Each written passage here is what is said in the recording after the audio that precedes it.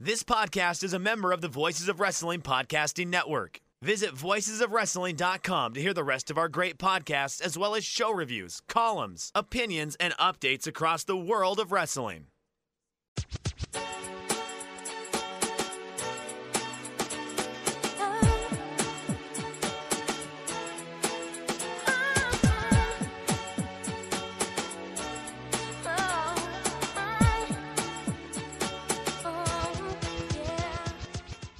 This is Everything Elite, the world's best podcast devoted exclusively to all elite wrestling and the elite extended universe. I am one of your hosts. It's your old pal, Iron Mike Spears, joined alongside Nate, aka Epitasis. And Nate, how are you doing today? I'm doing all right, Mike. I have the Delta variant of the novel coronavirus. As our patrons know, and as you know, of course, we don't have Aaron here today. He's on assignment, so might be a weird show because I'm gonna have weird energy. Probably, I might fall asleep in the middle of the show. So we'll be relying on Mike probably to do the latter, 40% of the podcast or thereabouts. But I'm not super high energy, so we'll see how it goes. But, a pretty good episode of Dynamite here. That'll hopefully carry us through it. How are you doing, Mike? I'm doing all right. It's something that, at least around here, I don't know how or why, but it's been the most damp year since I've moved up to the Carolinas, and I'm actually starting to experience erosion in my backyard, which is kind of wild. Like, just there's so much water that like things can't, the soil and the clay can't retain it. And that was something that as I was letting out the dog before getting up here recording, I was like, oh wow, I have like a gully in the middle of my small backyard, like a literal like gully that has like been carved out by my gutter going out there. So that's what's been on my mind. Yeah, this was a really fun episode of Dynamite. This was an episode of Dynamite where there was one match I was primarily interested in, and it went on first, and then everything else, has kind of went hot and heavy. I'm someone that like that there's always a point usually in a Dynamite where like the fatigue gets in, everything happens so much, but this one kind of felt like it was just a very complete 2 hours, and it just felt like that everything flowed together, maybe flowed together a little bit too well sometimes, but we'll get into more of that in a second. You could follow us on Twitter at Everything Elite. Nate is at Epitasis. I am at Fujiheya. Aaron is on assignment tonight, but you could follow him at Aaron like the car. Subscribe to the podcast. We're on all the platforms and applications. I mean, new ones are popping up each day, Nate. Like new like websites, new come latelys have been popping up lately. I don't know why people make new podcast platforms in 2021. I feel like we're pretty much done with that, but there's more and we're on them. Yeah, hey, as long as we're there, that's fine. That's my one requirement. If you're starting a podcast platform out there, is that you have us on it. Yeah, no, if you don't have us on here, then what you're doing. But if you are using the Apple podcast app, please rate and review us. 5 stars only, please. Those really help out. And the best way to support Everything Elite is on Patreon at patreon.com/everythingelite. We will get into it later, all the goodies we have there. But as we are one to do after this second anniversary edition of Dynamite, it is time for us to play Elite or Delete. And for new listeners, this is where we pick out our favorite things of the show and then our least favorite things of the show. Because Nate, I don't know about you, but I come to like criticism and stuff like this, that you have to hold the things you love to the fire. And even on a very fun episode, I feel like there'll be some stuff we can get into on the Elite portion. But what was your Elite pick? What was your favorite thing on tonight's show? So yeah, that's tough. I think there were really two standout segments. It is, when you're sick, you kind of just don't like things as much. I think, I'm like 95% back to full health, but it's still like, if it was a typical, what they say, Wednesday, and I was off work, it'd be like, oh, this is beautiful. I can I can sit here on the couch and I can play video games all day, and I can watch a movie, and I can do just really anything other than work. But then just when you're sick, it's like, oh, I don't have the energy to do any of that, even though it's, not that it requires a lot of energy.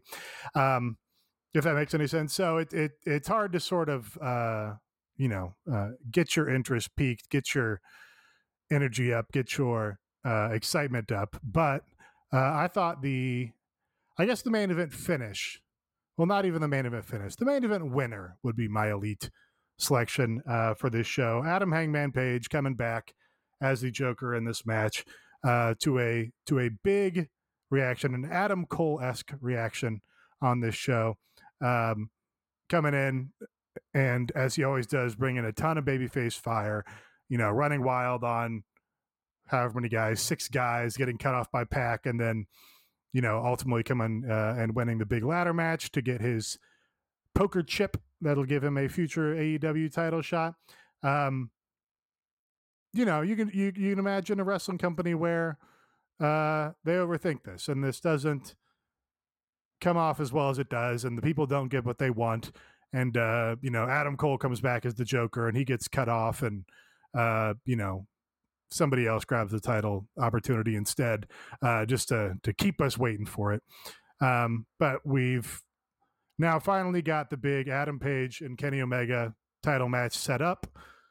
It's what has really been the story of the promotion from the beginning. They talked about on commentary how Adam Page and Pac was one of the first feuds in the company. That was from the original press conference, pretty much setting them up as the 2 title contenders. And they paid homage to that in this match here, an effective way. Adam Page taking out Pac with the same move that he used to win at All In. And then, Adam Page, the Joker again, the second time he's been the Joker after first being the Joker at Double or Nothing and getting the big reaction there to set him up as the title challenger. So I think just some kind of, cool parallels, some cool poetic, finish here to these 2 years of AEW, where really the guy who was the first AEW homegrown star, didn't get out of the blocks and get established as that world title level guy, I think the way that maybe they imagined or we imagined.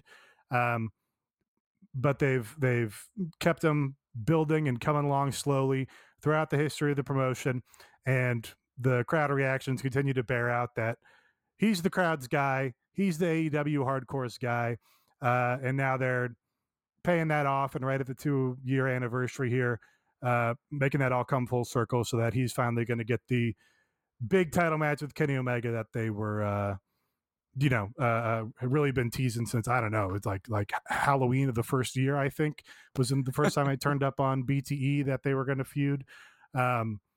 So that was cool. I was like, yeah, that was cool. Adam Page is cool, huge baby face, all the fire in the world. And now we got a big title match for, I guess, the next pay-per-view probably.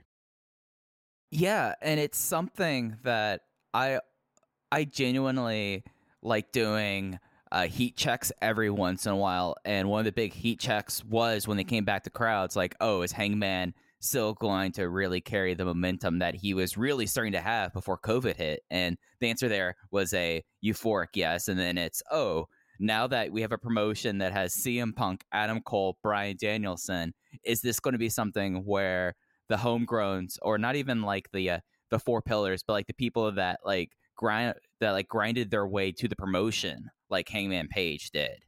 And the answer there very clearly is yes, he very much so. And it was something that on Light today, I kind of was under the impression that this would be probably a future TV title match, just because, I mean, building to Full Gear in Minneapolis on the 13th of November, it's a awkward time, Nate, I would say, because it's like the perfect amount of time, I would say, to like do a extended program building up to it. But it's also something that this is a promotion that is more than willing to say, oh yeah, we're going to do our world title change on TV. So it's really interesting to see where they're going to go over there. And as you were saying, like, the crowd was insane.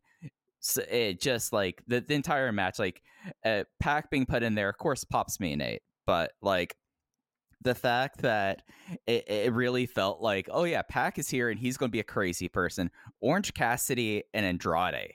That's a match now that I want to see that came out of this match. And you just had a whole lot of stuff there. And I mean, Jon Moxley in a city that's pretty near and dear to him, managing first to get a superstar reaction. And then when Hangman Page came out and in a closing stretch, getting boos for the first time in the promotion, really told us that like Hangman is the anointed guy. And it's something that'll be kind of interesting because I still think you could still do Omega versus Danielson without the title, even though they've kind of made it there. But do you think the iron's hot now after the reaction of his return, or do you think it's something that you build out and you see how things go over the next few weeks? Yeah, I mean, you can't ask for a better starting point for this build, I think, in terms of how hot he was. I think you're totally right that Adam Hangman Page was over enough as a babyface to get Jon Moxley booed out here is a great testament to how much they succeeded with getting him hot. And yeah, it is, their track record, I guess, with these sort of pay-per-view builds is a little confusing. It's hard to know that they're going to, nail I don't know what that is, 6-week title build or something when they've already got the match established. But it seems like they should be able, it seems like a competent pro wrestling company should be able to do, hey, these two people are wrestling in 6 weeks for the title. They've got all this history. They've got all this, baggage you can look back on. And you should be able to make hay out of that and make it an even hotter title program. That's something that a good wrestling promotion should be able to do. So let's hope that they're able to do it if that's when it's happening. The other thing about the match is they're really good at setting out these multi-man matches where, everybody sort of has a little story in it and everybody has a feud in it and they all, kind of have some interplay. So everybody makes a little hay on whatever story they're going on. And it, keeps the match exciting and it makes everybody kind of a player in the match, even if they're not going to factor into the finish or whatever. So that was another positive thing that, basically everybody coming into this match, we already knew, exactly who their feud was. You had Moxley and Archer had a feud. They played that out great where, Archer goes out to meet him in the crowd and start fighting with him before he even gets to the ring. You had Pac and Andrade have had their thing. That'll, went to a fuck finish in their big match that was built. So that seems to be a continuing rivalry. And you had this thing with Orange and Matt Hardy. That's ongoing, presumably. But I totally think you're right, because we've seen Orange and Pac before, and they again called back to that at Revolution. But yeah, not Pac. Orange and Andrade was instantly exciting to me when they did whatever, the triple flipping over head scissors with his hands in his pockets. That was awesome. And you'd like to think that they would have a whole bunch of ideas, right? Especially because you can play off the Tranquilo thing with Andrade and Orange being, lazy and too cool for school or whatever. So you got to imagine there's a great match there at some time in the future. Hopefully we get to it at some point. And it's not just whatever Andrade fuck finish kind of thing.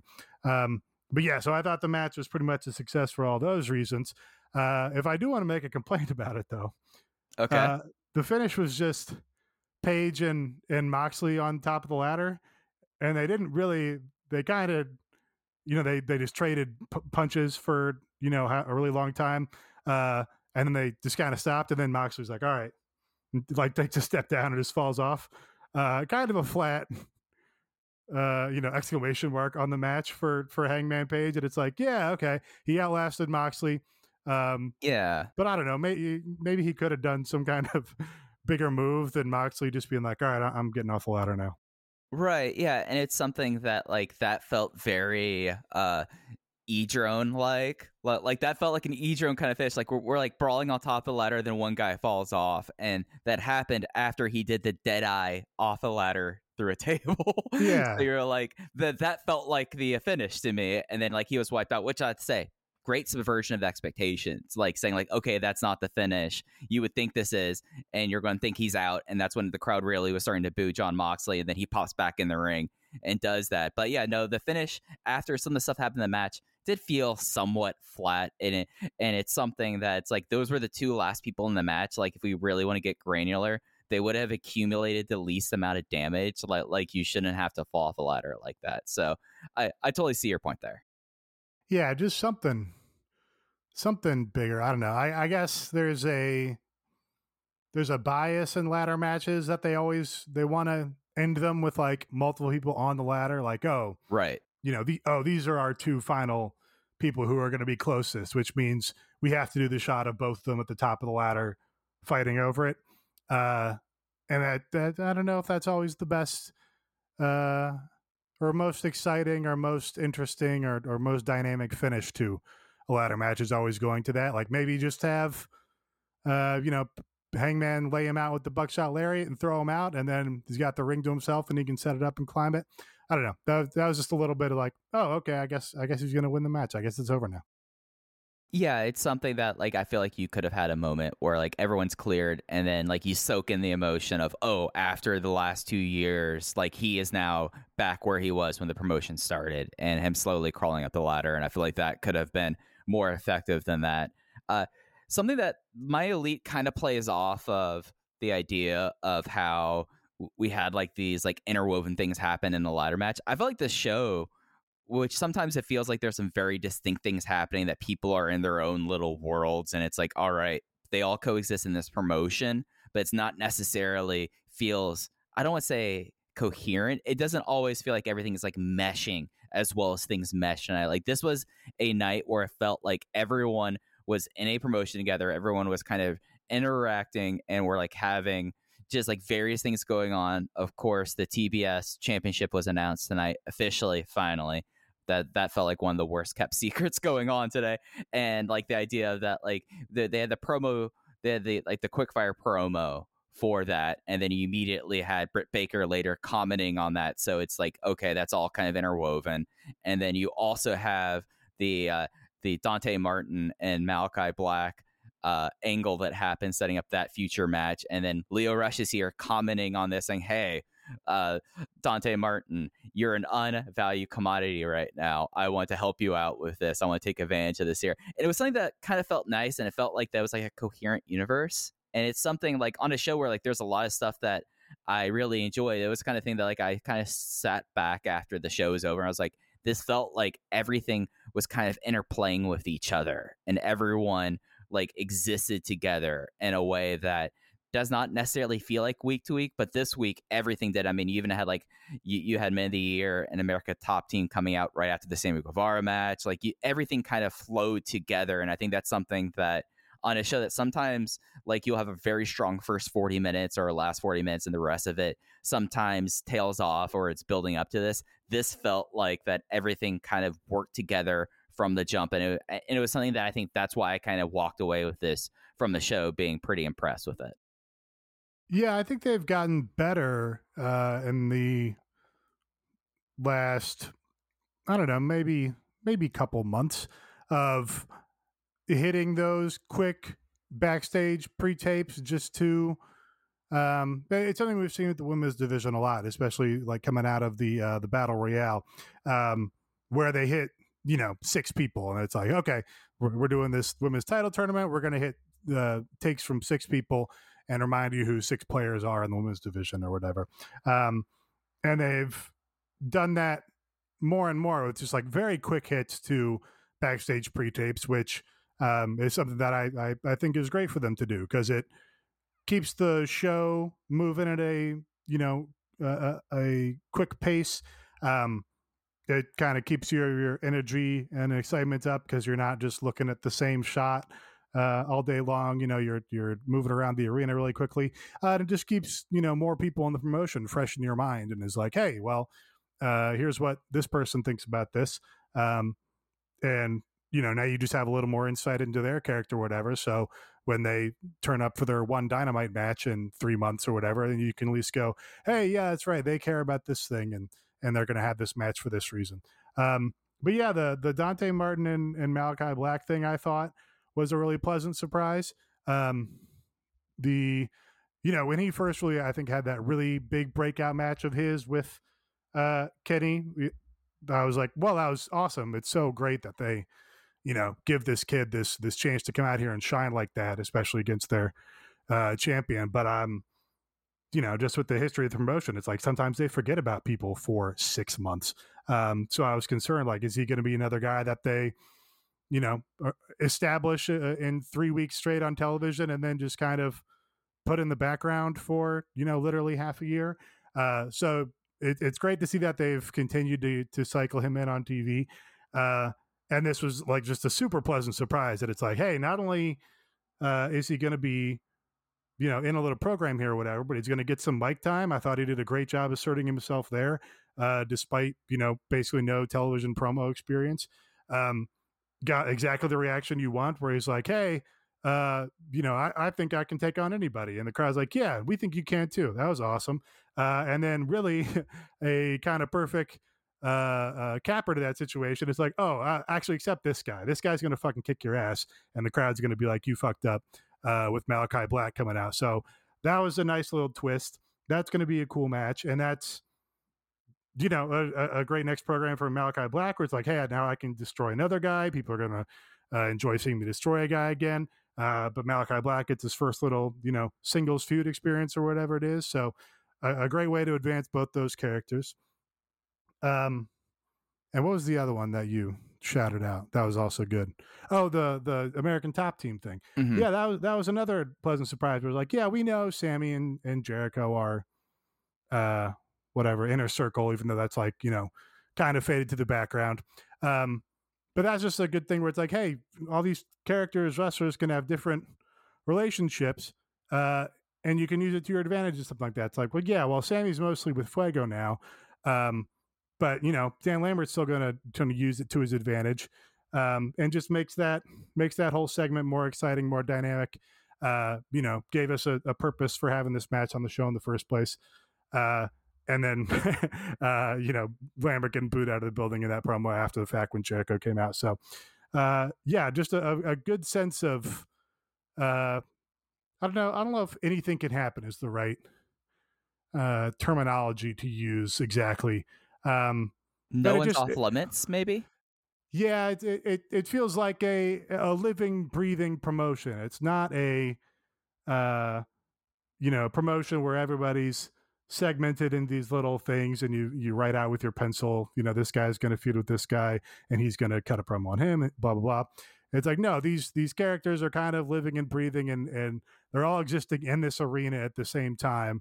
And then you just kind of shake them up and see what comes out. And, on this show, and I think on more often than not on their television show recently, you get kind of a lively, exciting mix. Yeah, for sure. So, Listener Elite, with Aaron gone, we're going to have 2 Listener Elites. The first one is Sean Thurman building up the Sheeta win only to have her lose, which, that was something. As soon as I saw that crystal, it's like, oh, this is going to get involved in the match somehow. Real Cutco ass best in district crystal that Hikaru Shida was getting for her big milestone. So I really like that. And then Cowboy Bean said, honestly, Cody saying, what are you going to do? Shoot me to Arn. So 2 strong listener elites here. And if you want to submit your own listener elite, sign up at patreon.com/everythingelite. In the Discord, we have just on the show, we have a channel for everything for Elite or Delete, and you just drop them in there and we'll talk about them on the show. All right, Nate. So I was pretty high on the show. I know that this is a COVID game for you and that kind of affects things. What were the things on the show that you didn't like? What would you delete from tonight's program? Kind of a broken record on this. The Team Taz thing is just always, so the Team Taz program with Punk was going pretty great, right? Then we go back. Brian Cage is back. He's back in the promotion. He shows up to shut down Ricky Starks, who was promoing on him in the ring. I don't know. All these. This is kind of the same story with the Team Taz feud with Darby, where it's like I feel like we've seen this segment 16 times. And this now is going back to the promotion before it had CM Punk, and the promotion before it had Bryan Danielson, and the promotion before it, upgraded and became a more important promotion. And we're just going back to these like afterthought angles where half the time they were doing them like during the ad break, or they were doing it like during the dark taping, and then they do like a recap on Dynamite, right? Where it's like, hey, Ricky Starks is here. And he's going to promo on Brian Cage, and then Brian Cage is going to run out with no shirt on. He's going to chase him off. And it feels like we've done it 15 times. It feels like it's not that important to the promotion. It feels that the promotion doesn't really care about it because it's always the shortest segment on the show, and it's always jammed in immediately after or immediately before an ad break or whatever.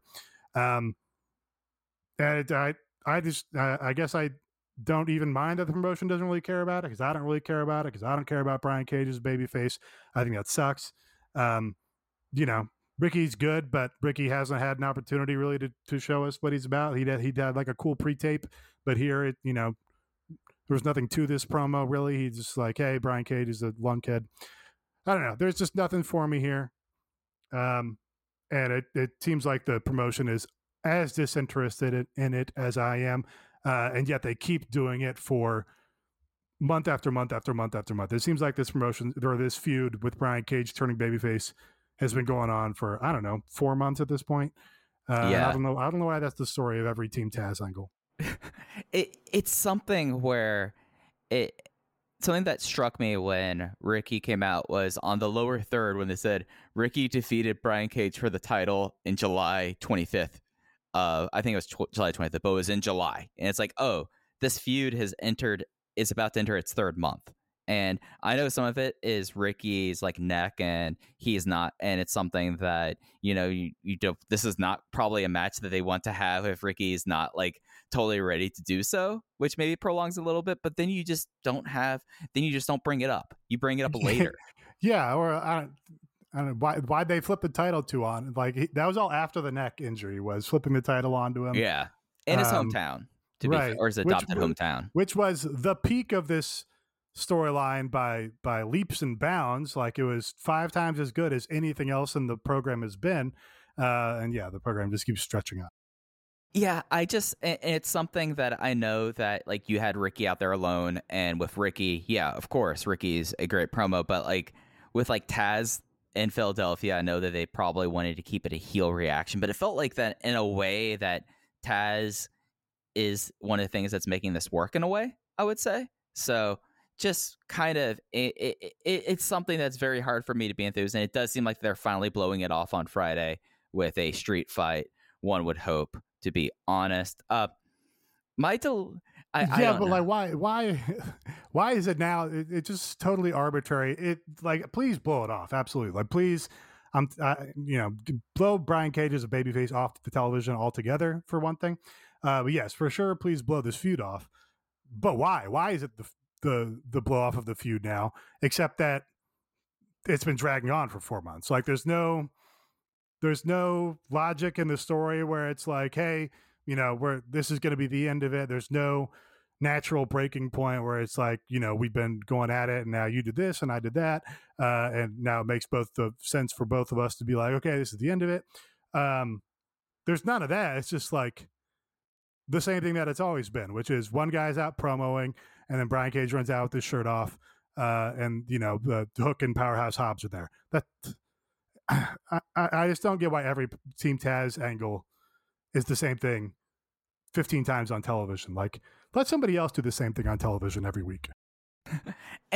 Yeah, and it's something that's like, all right, like what do you do like with this, like the storyline, like after it's like the storyline's been played out at such a point, like, and it was something that like I really enjoyed the Ricky video from last week, and I was like, all right, we're getting to see a different side of it. But then we were promptly right back to this. So like how much of a breath of fresh air would it be to let Ricky play off somebody else for a couple of weeks? Like, remember when Ricky was coming out and painted his face like Darby and imitating Darby and doing all that stuff, and it's like, oh my God, let him sink his teeth into some other character, some other guy, instead of this Brian Cage. He's big muscle man. Yeah. So my delete is the Darby Allin versus Nick Comoroto match, and this is probably a issue that you do not have. I know that with COVID you have to be careful about where you're going, but I'm assuming that as you're convalescing, you're watching this from the Azores, of course. But if you were watching this on TV or on a streaming service, basically the entire match was during the commercial break, and it just was. Yeah, real bummer. And this was after on Dark last night, it was Nick Comoroto versus Orange Cassidy. And it was a fun little match. Like, it was exactly what you expect that match to be. Nick Comoroto got to throw him around a lot.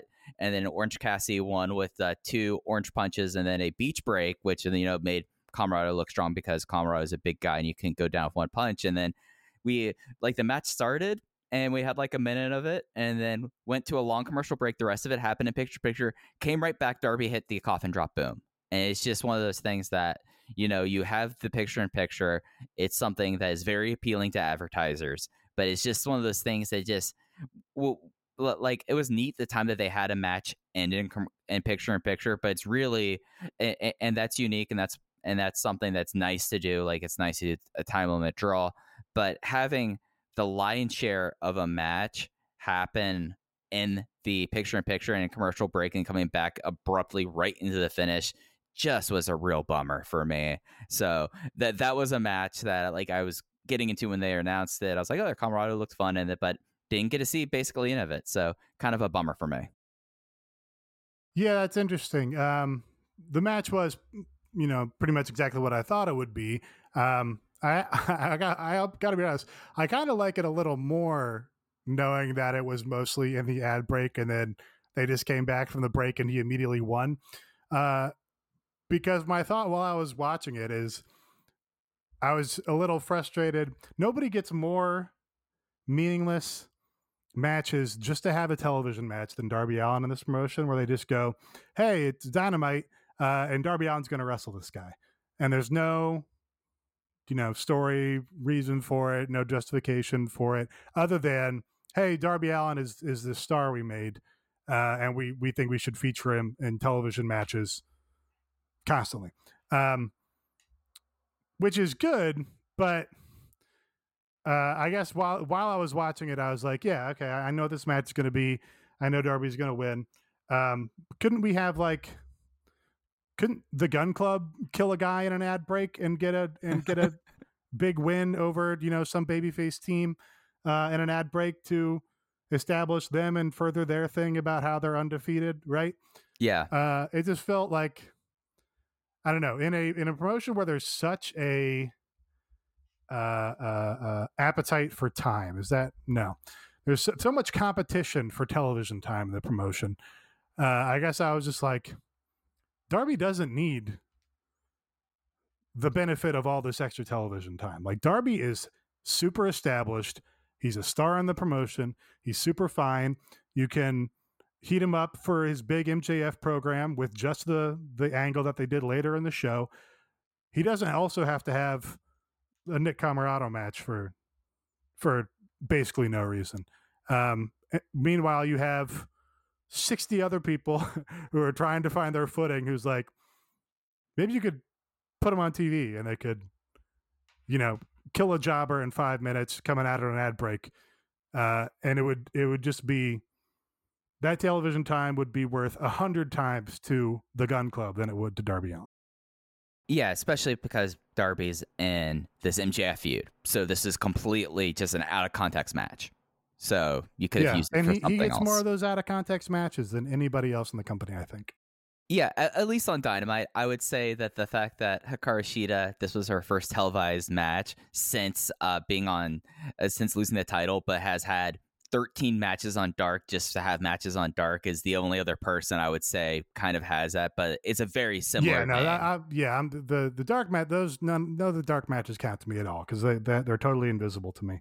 But yeah, for television matches, Dark. I don't know. Does Darby ever wrestle on Dark anymore? No, it's right?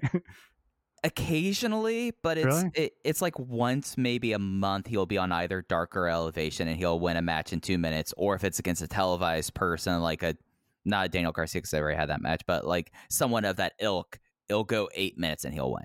Okay. Yeah, I mean,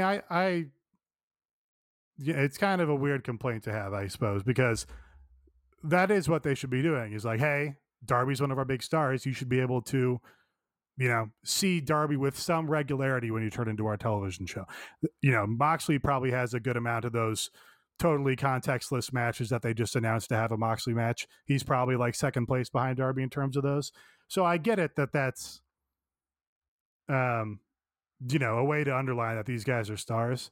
But it is, at some point you've reached a level of diminishing returns with how often you just put those guys in meaningless matches just to have them. Oh yeah, for sure. But we need to get a strength of schedule going in AEW and how it applies to things. Like there's too many cheap wins here. But listener deletes, Alex Ron Johnson saying 2 different things were up next. They really hammered home up next, and something else was up next tonight. And then Tharos had one that I was really, really pissed about, but I was going to save it for his listener delete. And that is telling people to turn in 10 minutes early to see the entrances and not showing Bryan Danielson's. And I like to just add an addendum. It wasn't just on social media. It was not on television either, which just felt like insane to me, Nate. Just, yeah, you had all... Did Danielson not enter, or what? How did he not? So the deal was that they had it streaming 10 minutes so they could start the show with everyone in the ring ready to go. So they like filled time, and they introduced like Jim Ross and like Tony Schiavone, and then there was like awkward silence for a little bit, and then they started doing the entrances.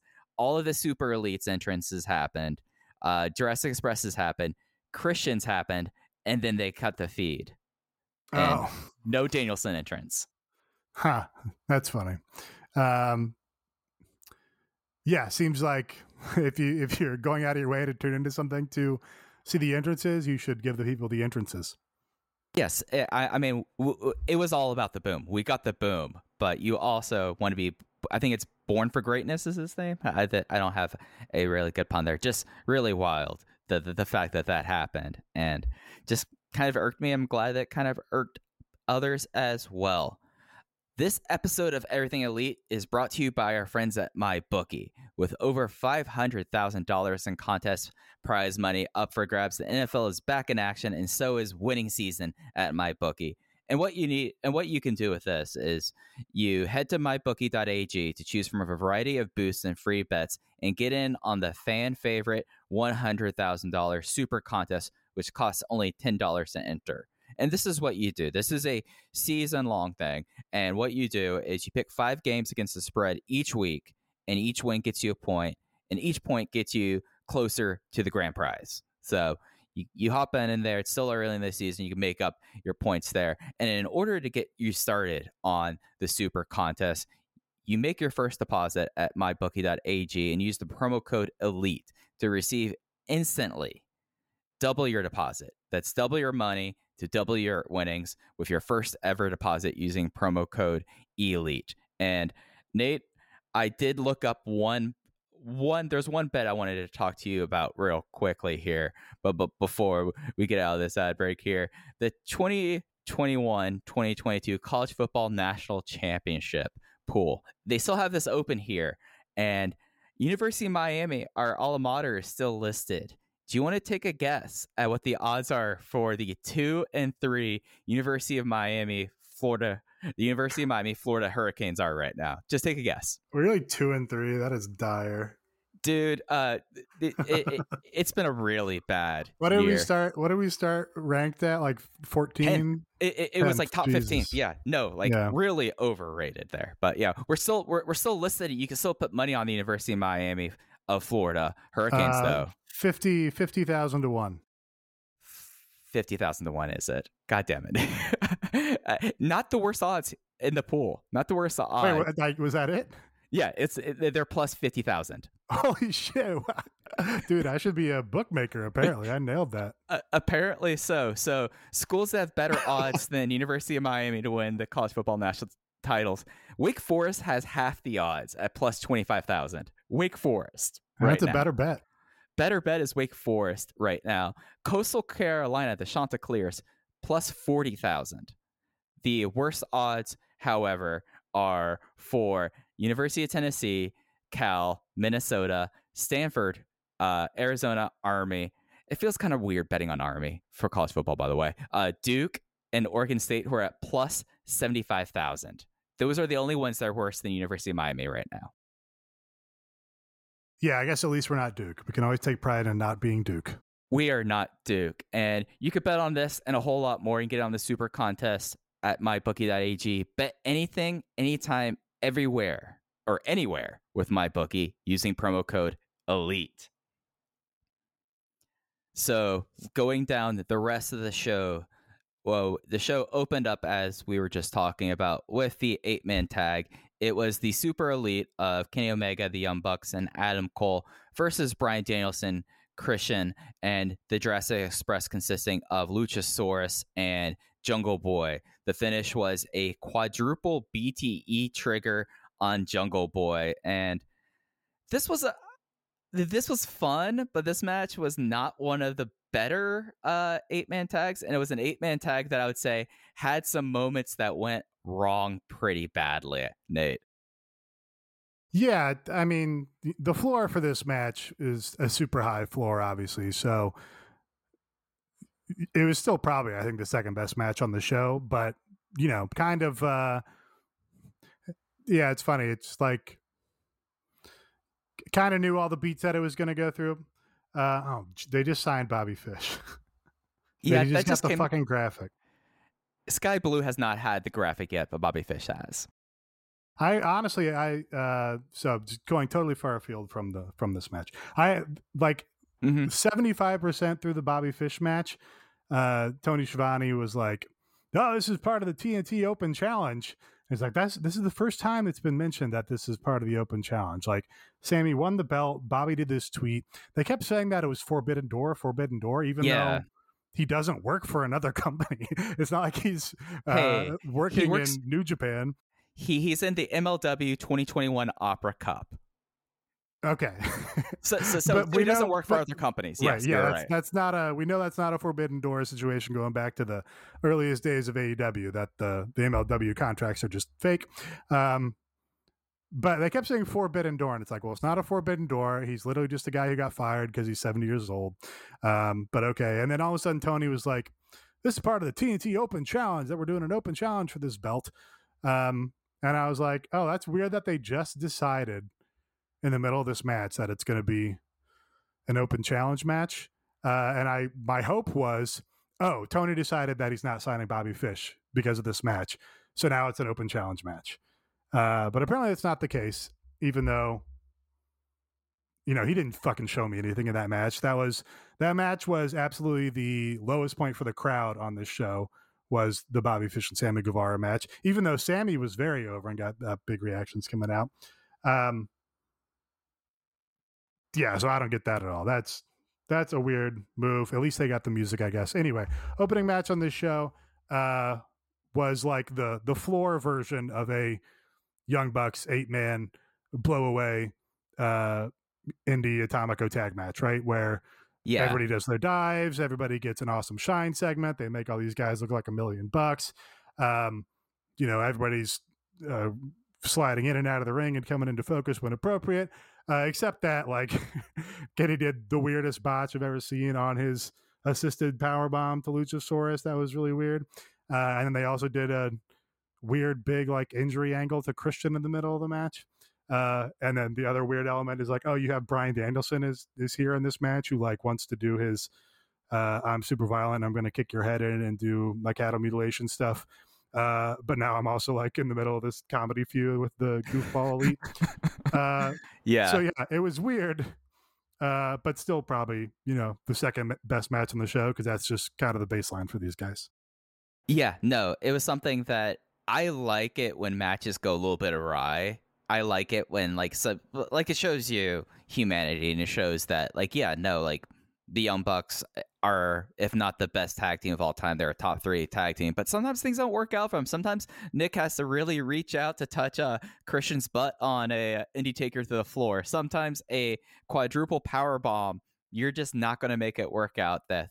But it was just something that, yeah, no, I felt like that other than like, you're not going to compare the reaction that Hangman got to anything else on the show. You're not going to like that.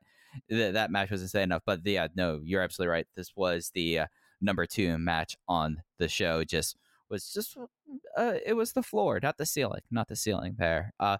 And then after the match, we had Jon Moxley backstage. He was going nuts. He's going nuts at home with his daughter. He is going nuts because no one can pin him. No one can submit him. So now they're going to put him in a ladder match. But you think I've never done a ladder match before. And he was doing his promo, just going wild. Like, really seems like that having a daughter at home, or at least is the thing he was implying. Seems like Jon Moxley not getting a lot of sleep right now. And that's what we got in that promo. Yeah. That was great. Just a great, great unpredictable thing that only Moxley could say. That his daughter's insane or whatever, and that's gonna drive him to be an even crazier pro wrestler. That's why he's one of the best guys on the stick. Absolutely. Then we had CM Punk coming out. He came out wearing black and red Nikes. He did a crowd dive. He did a whole bunch of Philly stuff, talking about when he was with Ring of Honor and led the ROH training school, and was very proud and dated himself, saying that he got himself a iPod and a laptop, and he felt like the richest guy in the world because he got it through pro wrestling. Then he tried to cater to the crowd, talking about cheesesteaks. He messed up, said cheesecake, and then he got the crowd back by saying, "What do you want, cheesesteaks or cheesecakes?" And he was like, "Yeah." It's like, "Do you want me to buy those for you?" "Yeah." It's like, "You can go buy your own cheesesteaks." And then he challenged Daniel Garcia, gave his sneakers to a kid in an Orange Cassidy get up in the front row, and we have that match coming up for Rampage. Yeah, I mean, that kid doesn't. The kid's got front row tickets. He doesn't need free fucking shoes. Like, free. Wow, I'm such a great baby face. I'm gonna give the kid some free $500 shoes. The kid's in the front row. Yeah. Next to like fans. Give the kid in the fucking back row the free shoes. That's so annoying to me. Nate, what he should have done is tied them up, swung them around, and just launched it into the crowd. But that might have been an incident. But yeah, no, the front row. Why are you giving to the kid? They would have been. I guess maybe people would have fought over the shoes or whatever. But I don't know. That was so silly to me. Yeah, I mean, he almost lost them when he said cheesecakes.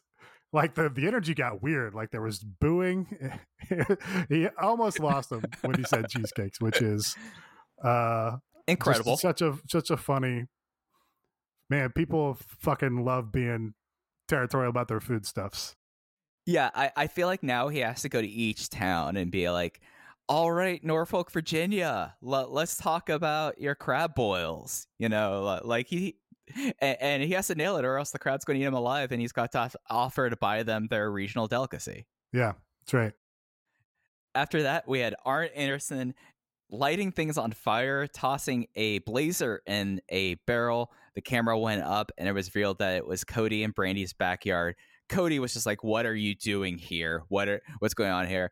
Arn had him remove his tie when he came out there, and Cody's like, "You don't need to throw my tie in the fire. You don't need to do that." And then Arn just like disrespectfully just slapped him, and then Cody went like, "Here," and Arn Anderson over the past 7 days has just had a complete renaissance of just being a violent old man, and it kind of rules right now. Yeah, I mean, I guess kind of a novel idea. Like, hey, I know we've put Arn Anderson on television for like a year straight, and he's just been a waste of space and not done anything. And I know we've been doing that, but hey, what if we make him be fucking out of his mind and engaging on the microphone and do weird skits where he's lighting trash fires in Cody's backyard? Yeah, these 2 weeks are, by far the two most interesting things that Arn Anderson's done in this company. And I would say basically the only interesting things that Arn Anderson's done in this company. So, kudos to them on that, I guess, where it's like, wow, you really annoyed us with Arn Anderson and this promotion for X number of months.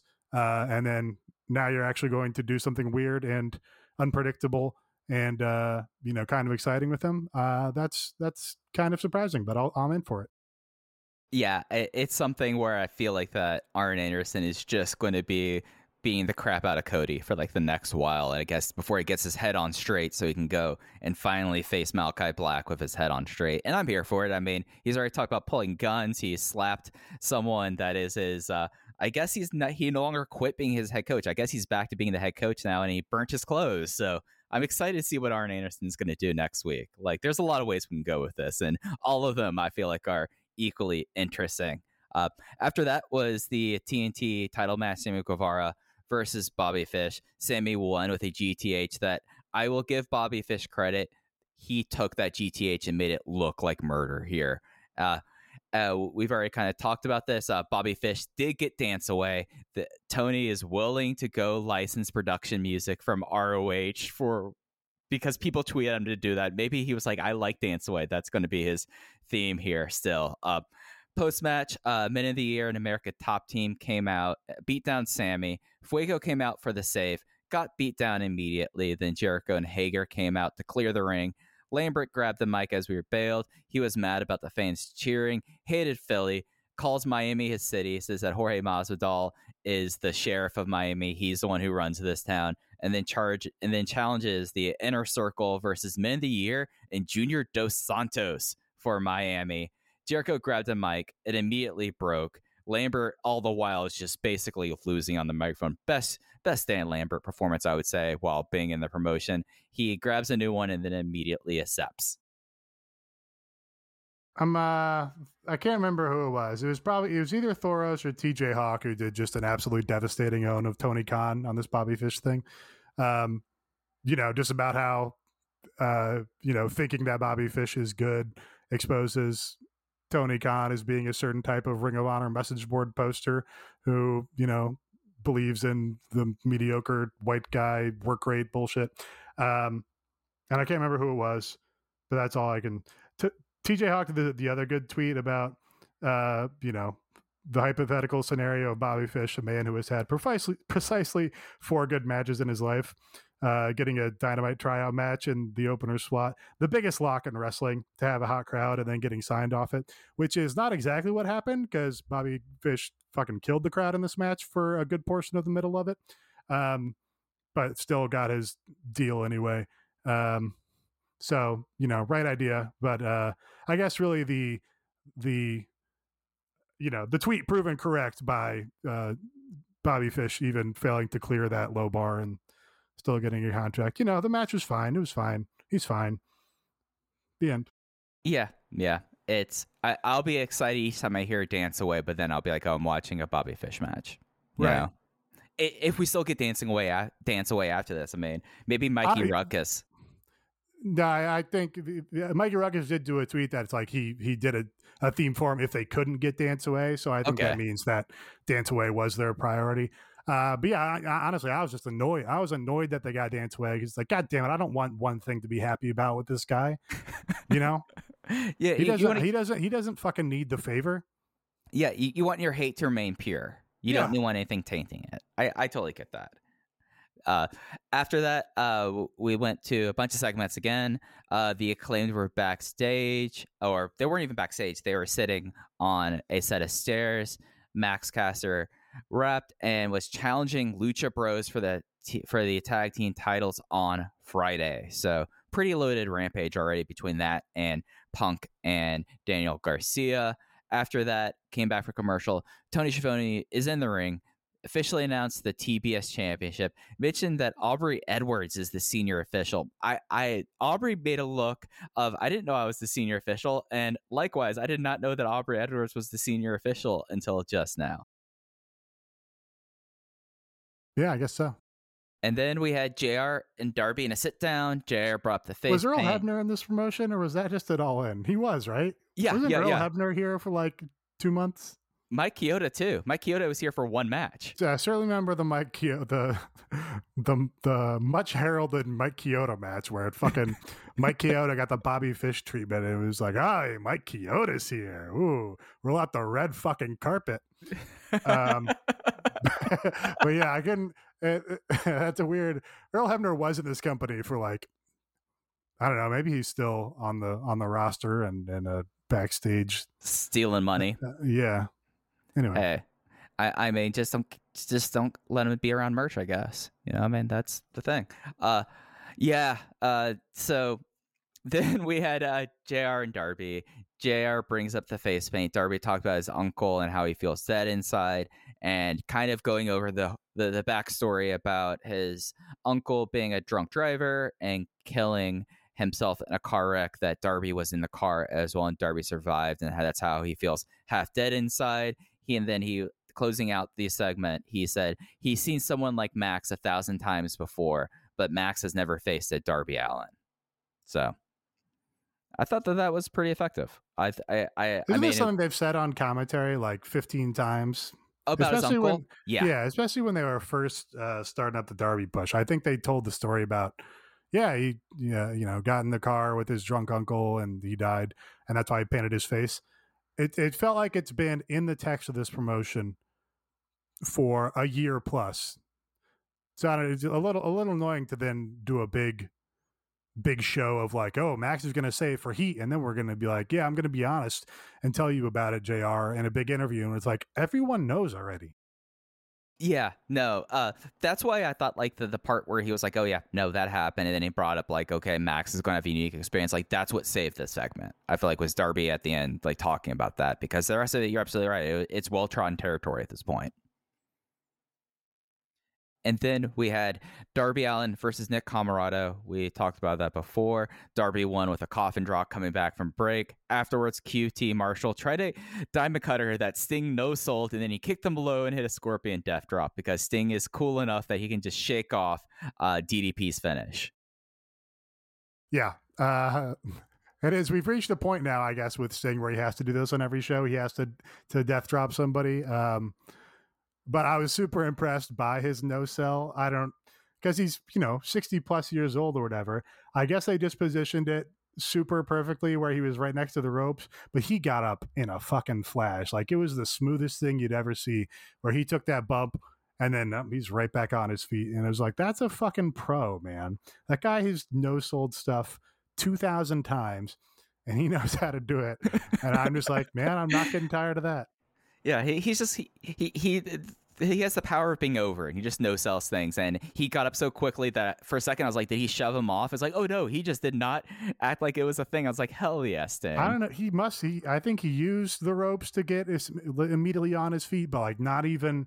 Mm-hmm. You don't notice for a second where it like sticks out to you. It's like, oh, he pulled himself up. Like, no, he's just on his feet now. It's fucking a pro, man. What a king. We went backstage for some promos again. Dark Order is now a horizontally organized co-op. And Evil Uno said, hey, we're going to do everything as a family. We're going to do it. We're going to vote on this. And then John Silver put up the claw and everyone else did. And he was like, heh, heh, heh. John Silver has a great laugh for that. And John Silver got angry because now Alan Angels is unmasked. And he wants Alan Angels to put the mask back on, because without the mask, he looks just like Stu Grayson, because John Silver does not. He's face blind.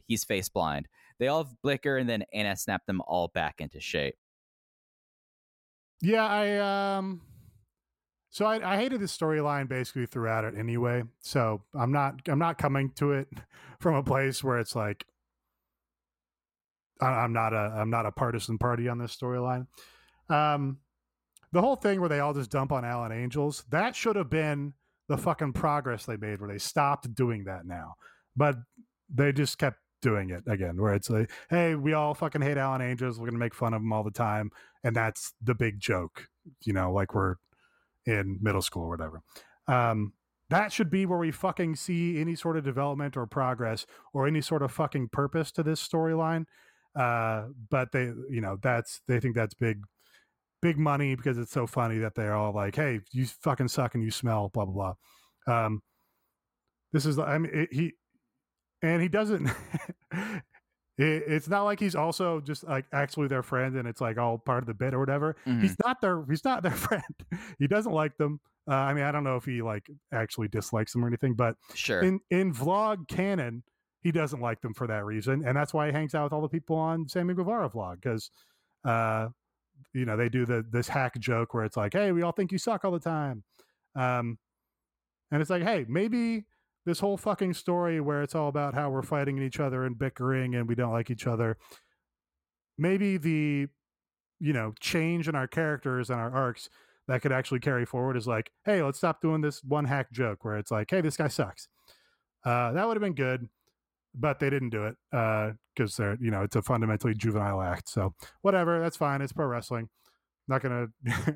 I mean, I guess I am. I'm gonna spend the last 2 minutes pretending that it's like not pro wrestling and like doing stupid juvenile shit isn't half the point. Yeah, but that would have been good to see. That would have been like, hey, something actually came out of this stupid storyline that I hated. Yeah, no, it's something that's like, all right, like the big thing would have been John Silver being like, hey, buddy, you don't just look like Stu Grayson. You are your own guy. And they have like a nice all moment. You're like, all right, now you actually feel like a coherent group. Yes, a big cheesy awe moment would have been not only like an actual finish to the storyline, but like probably funnier. For sure. Yeah. Like, it's just one of those things that Dark Order is one of those things that I fundamentally like a lot, but the last few months of stuff with Dark Order just really has me back on the thing of like, has Dark Order played out its stringer or not? But groups don't break up in this promotion. That just does not happen unless the Young Bucks beat you. They do. They're all groups are constantly in a state of breaking up, but then it just doesn't happen. It's just an eternal breakup. Yeah, no, it's like a bad relationship that you just can't, cut the string there. So, in the hobby, it's not easy being a fan of ripping packs or repacks. We hype ourselves up thinking, maybe I can pull a Ken Griffey Jr. rookie card, but with zero transparency on available cards and hit rates, it's all just a shot in the dark. Until now. Introducing slab packs from arenaclub.com, the only repack that provides real value, a complete view of all possible cards, and clear hit rates for each one. Now, when I buy slab packs at Arena Club, it finally feels like I know what I'm getting. I was able to open an Arena Club slab pack, and I'll be honest, it was a lot better than what you normally do. Say you go to a card show, and there's a random innocuous brown bag of cards, and yeah, you can open it, and look, it's going to be junk. You know what I mean? Like, you know what you're probably going to get in those. Maybe you find that fun, and sometimes I do. Sometimes I like just opening up cards and saying, hey, look at some random cards or whatever. But if you're really in this game to find value and find particular cards, it sucks to have to buy these mystery packs, and it ends up being, almost nothing, nothing of value. Not with Arena Club. You can display, again, of all available cards, hit rates, grading, so you know that when you're opening up this slab pack, you are going to get something valuable. You are getting something good. And Arena Club, in addition to having those great slab packs we just talked about, is also a marketplace for card collecting, buying, trading, selling, displaying, all that sort of stuff. But those Arena Club slab packs, man, they are revolutionizing the repack game with transparency. After your pulls are revealed, they'll immediately be placed in your vault for safekeeping or trading and selling, and you can have them officially graded by Arena Club as well. So again, sending these things off, it's going to be officially graded by Arena Club. And the Arena Club grading process is accurate, fast, and transparent, with full grade rationale provided and explanation of how your card was scored. So whether you're buying, selling, trading, or displaying, Arena Club is the card collecting platform that you have to check out. So right now, I've got a special offer here for Voices of Wrestling Network listeners. You can get 10% off of your first purchase by going to arenaclub.com/VOWnet. Again, that's arenaclub.com/VOWnet. Now, that's a crazy offer. That's 10% off a $400 slab pack. $40 off right there. 10% off your first purchase. No matter what that purchase is, 10% off. Again, that's arenaclub.com/VOWnet. arenaclub.com/VOWnet for 10% off your first purchase on Arena Club. And we thank them for sponsoring the Voices of Wrestling Podcast Network. Then we had the Dante Martin and Malachi Black segment. Dante's here to fight everyone. Good promo for Dante. Dante, surprisingly, like, it's one of those things that I feel like, I know we talked about this a little bit before, we feel like that Dante was like a work in progress. Instead, he is closer to being like fully actualized, like reaching his potential to begin with. The lights going out, Malachi Black came out, Black missed in the spin kick and the blackout. And then for a second, I thought he kicked him out of frame because when lights came back up, Dante was out of the ring, but Malachi Black accepted. So that was awesome. I'm really stoked for that match whenever that match happens. Then we had the Ricky Starks Brian Cage thing. Then we went to the back. We had these quickfire promos that we were talking about earlier. Thunder Rosa, Sky Blue, Ruby Soho, and Jade Cargill are in the TBS title tournament. Jade, of course, wanted everyone to know that I missed the quote. You see, Aaron usually writes these that bitch show. That bitch show. Yeah. That it's going to be that bitch show title. Sky Blue had very much like the first day of school promo, you would say.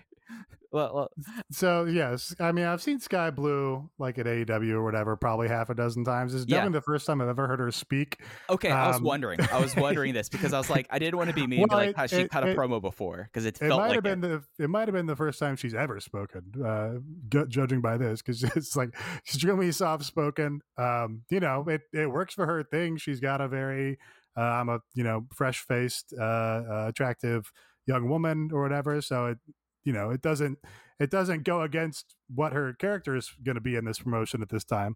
But it was very funny. It's like, oh, like you guys need to like boost her microphone a little bit or something because you can barely hear her. Yeah. That was like the other thing I was wondering. I was like, is this a production thing or is she just a very soft-spoken person? And is this like something that she's not very familiar with? And just all in all, I was like, hey, Sky Blue is sticking around. That's awesome. I'm all for that. And I was just like, oh, Sky, this was not that. But so we have like 4 women that are in the tournament. I know that Nyla has tweeted about this. It's going to be real interesting to see how they kind of flesh this out, this title tournament, because it's already having like a strong first half of the bracket, I would say. Yeah, I kind of don't care. I don't know. It's like, why did we introduce a second singles belt? There's still only going to be 1 match per show, and there's already 1 belt. You need 2 belts when you have 1 match per show. That doesn't make any sense to me, but I don't care. Here's what I do care about. Okay. Jade does her that bitch show line. Good line. That's a funny line. But we already heard it because she tweeted it, I don't know, 2 weeks ago. And fucking half the other women in the promotion did this also, because half the women responded on Twitter to the report by friend of the show Andrew Zarian of the Matt Men that there's going to be, the new women's title, the TBS title, and all these women just responded to it on social media when the promotion had not announced it and would not be announcing it. We need better social media discipline from the people in this promotion. That's insane to me. You can't have Jade Cargill, boosting dirt sheet reports that are like, hey, here comes this new title to AEW, and Jade Cargill going, I'm going to win that. That's mine. That bitch show. Give me the title. So we just had a fucking quote unquote big announcement from Tony Khan of this pointless second belt that everybody has known about for weeks, because the people in the promotion, people in the division, the people in the tournament are reacting to the dirt sheet reports on Twitter. That can't happen. I will say that like this very much is safeties are off on social media with this promotion with people. Like it does feel like that there's that like you like see this thing, you're like, oh, okay. Like not a lot of discretion there. However, Jade should be allowed to. I think Jade is like the one person. Okay, that's a good argument. I can hear that. If you're Jade, you can do that. If you're Big Swole, you cannot do that. No, but like Jade should be like, oh yeah, Andrew Zarian, he said this is going to be that bitch show title. Yeah, absolutely. So, but no, it's something that like this became like the worst kept secret because everyone kept on commenting on it. Right. Okay, great. I'm so glad we got a big announcement of something that's 2-week old news at this point. For sure. Yeah, absolutely. For sure.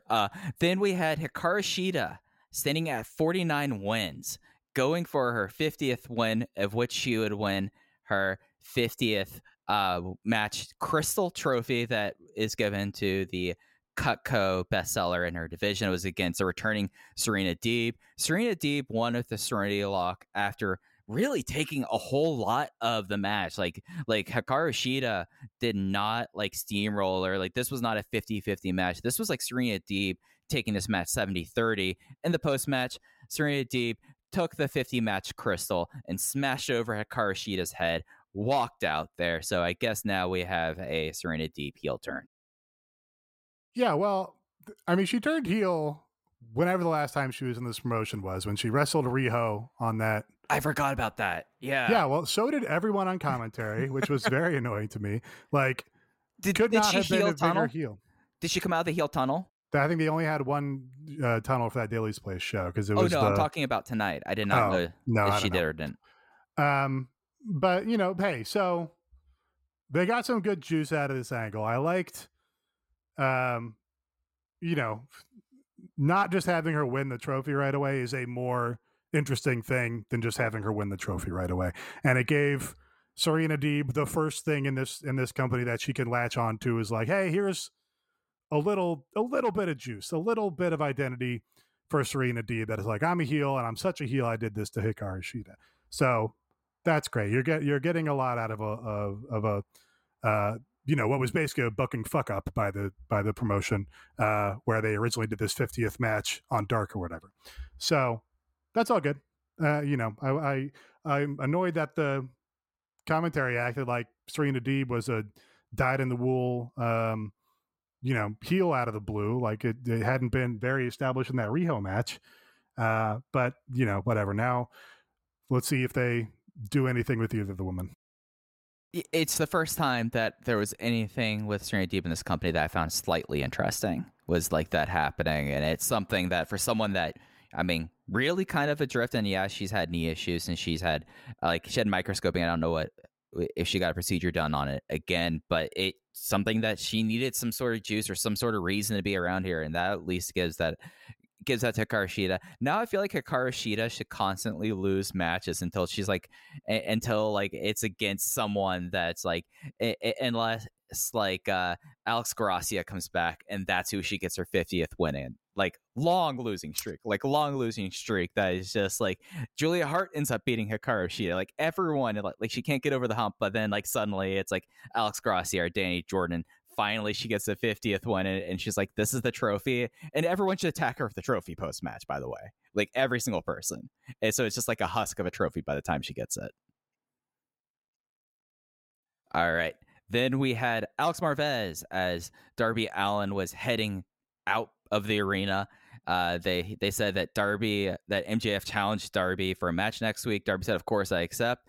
Then a whole bunch of dang ninjas came out. There were guys dressed in all black, wearing baklavas, came out and beat the living shit out of Darby. Some of them came out of a limo. One of them picked up a camera for whatever reason, and it was very clear that it was all the Pinnacle, especially because you could see one of the FTR guys wearing the pegged jeans, like that kind of gave up the ghost there. And also the fact that one guy was significantly bigger than the rest, picked him up, threw him into a bunch of barricades, and then picked him up and gave him the F10 onto the barricades. So we already have MJF taking out Darby of a match that was announced not less than 3 minutes beforehand.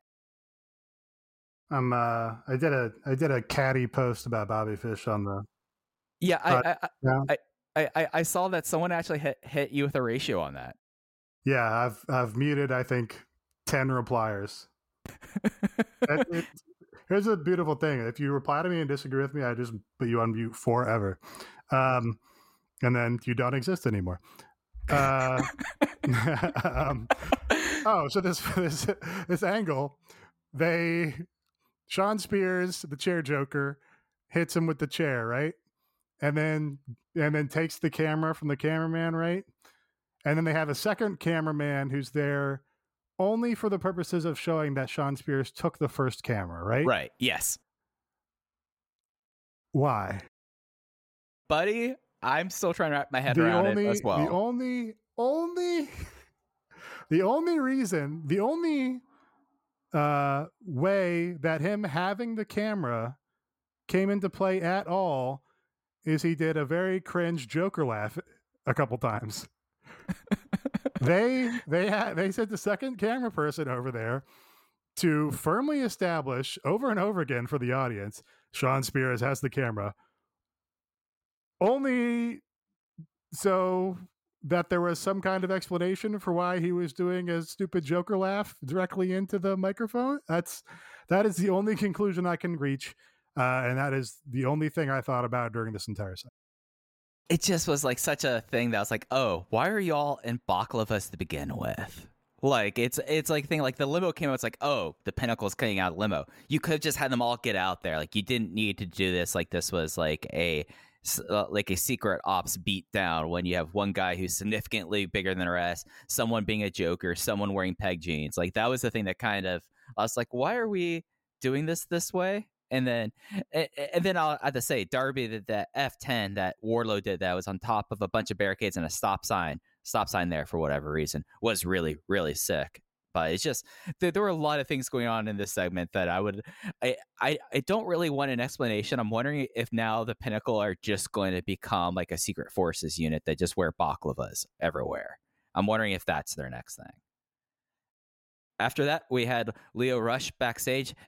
LBO Lio backstage saying he's a big fan of Dante Martin, who he knew can't see this right now because of all the mist. You know, he's LBO Lio because he's a businessman. Dante is hurting and he's an undervalued commodity. And he offered his guidance for the Malachi match. So LBO Lio, 2 for 2, I'd have to say. Like, I was a big fan of this segment. What were your thoughts on it? That's a good pairing, Lio and Dante. I like that. Yeah.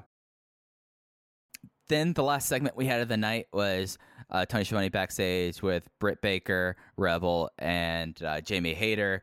Britt said that the new TBS title should be the Cartoon Network title. Now all the jealous people in the back can fight amongst themselves and stop obsessing over her, and she'll just be up here watching from the top. So I like the fact that like Britt was like, all right, y'all go do this. This means that y'all aren't coming for me. I thought that was pretty solid out of her. Cartoon Network title, though, I mean, there's other parts of the Warner Media portfolio that I feel like should get a title before Cartoon Network. I feel like, I know Court TV is no longer a thing, but the Court TV title, I feel like had an opportunity there. There's just a lot of other options that Cartoon Network, other than she's calling them all clowns, I guess.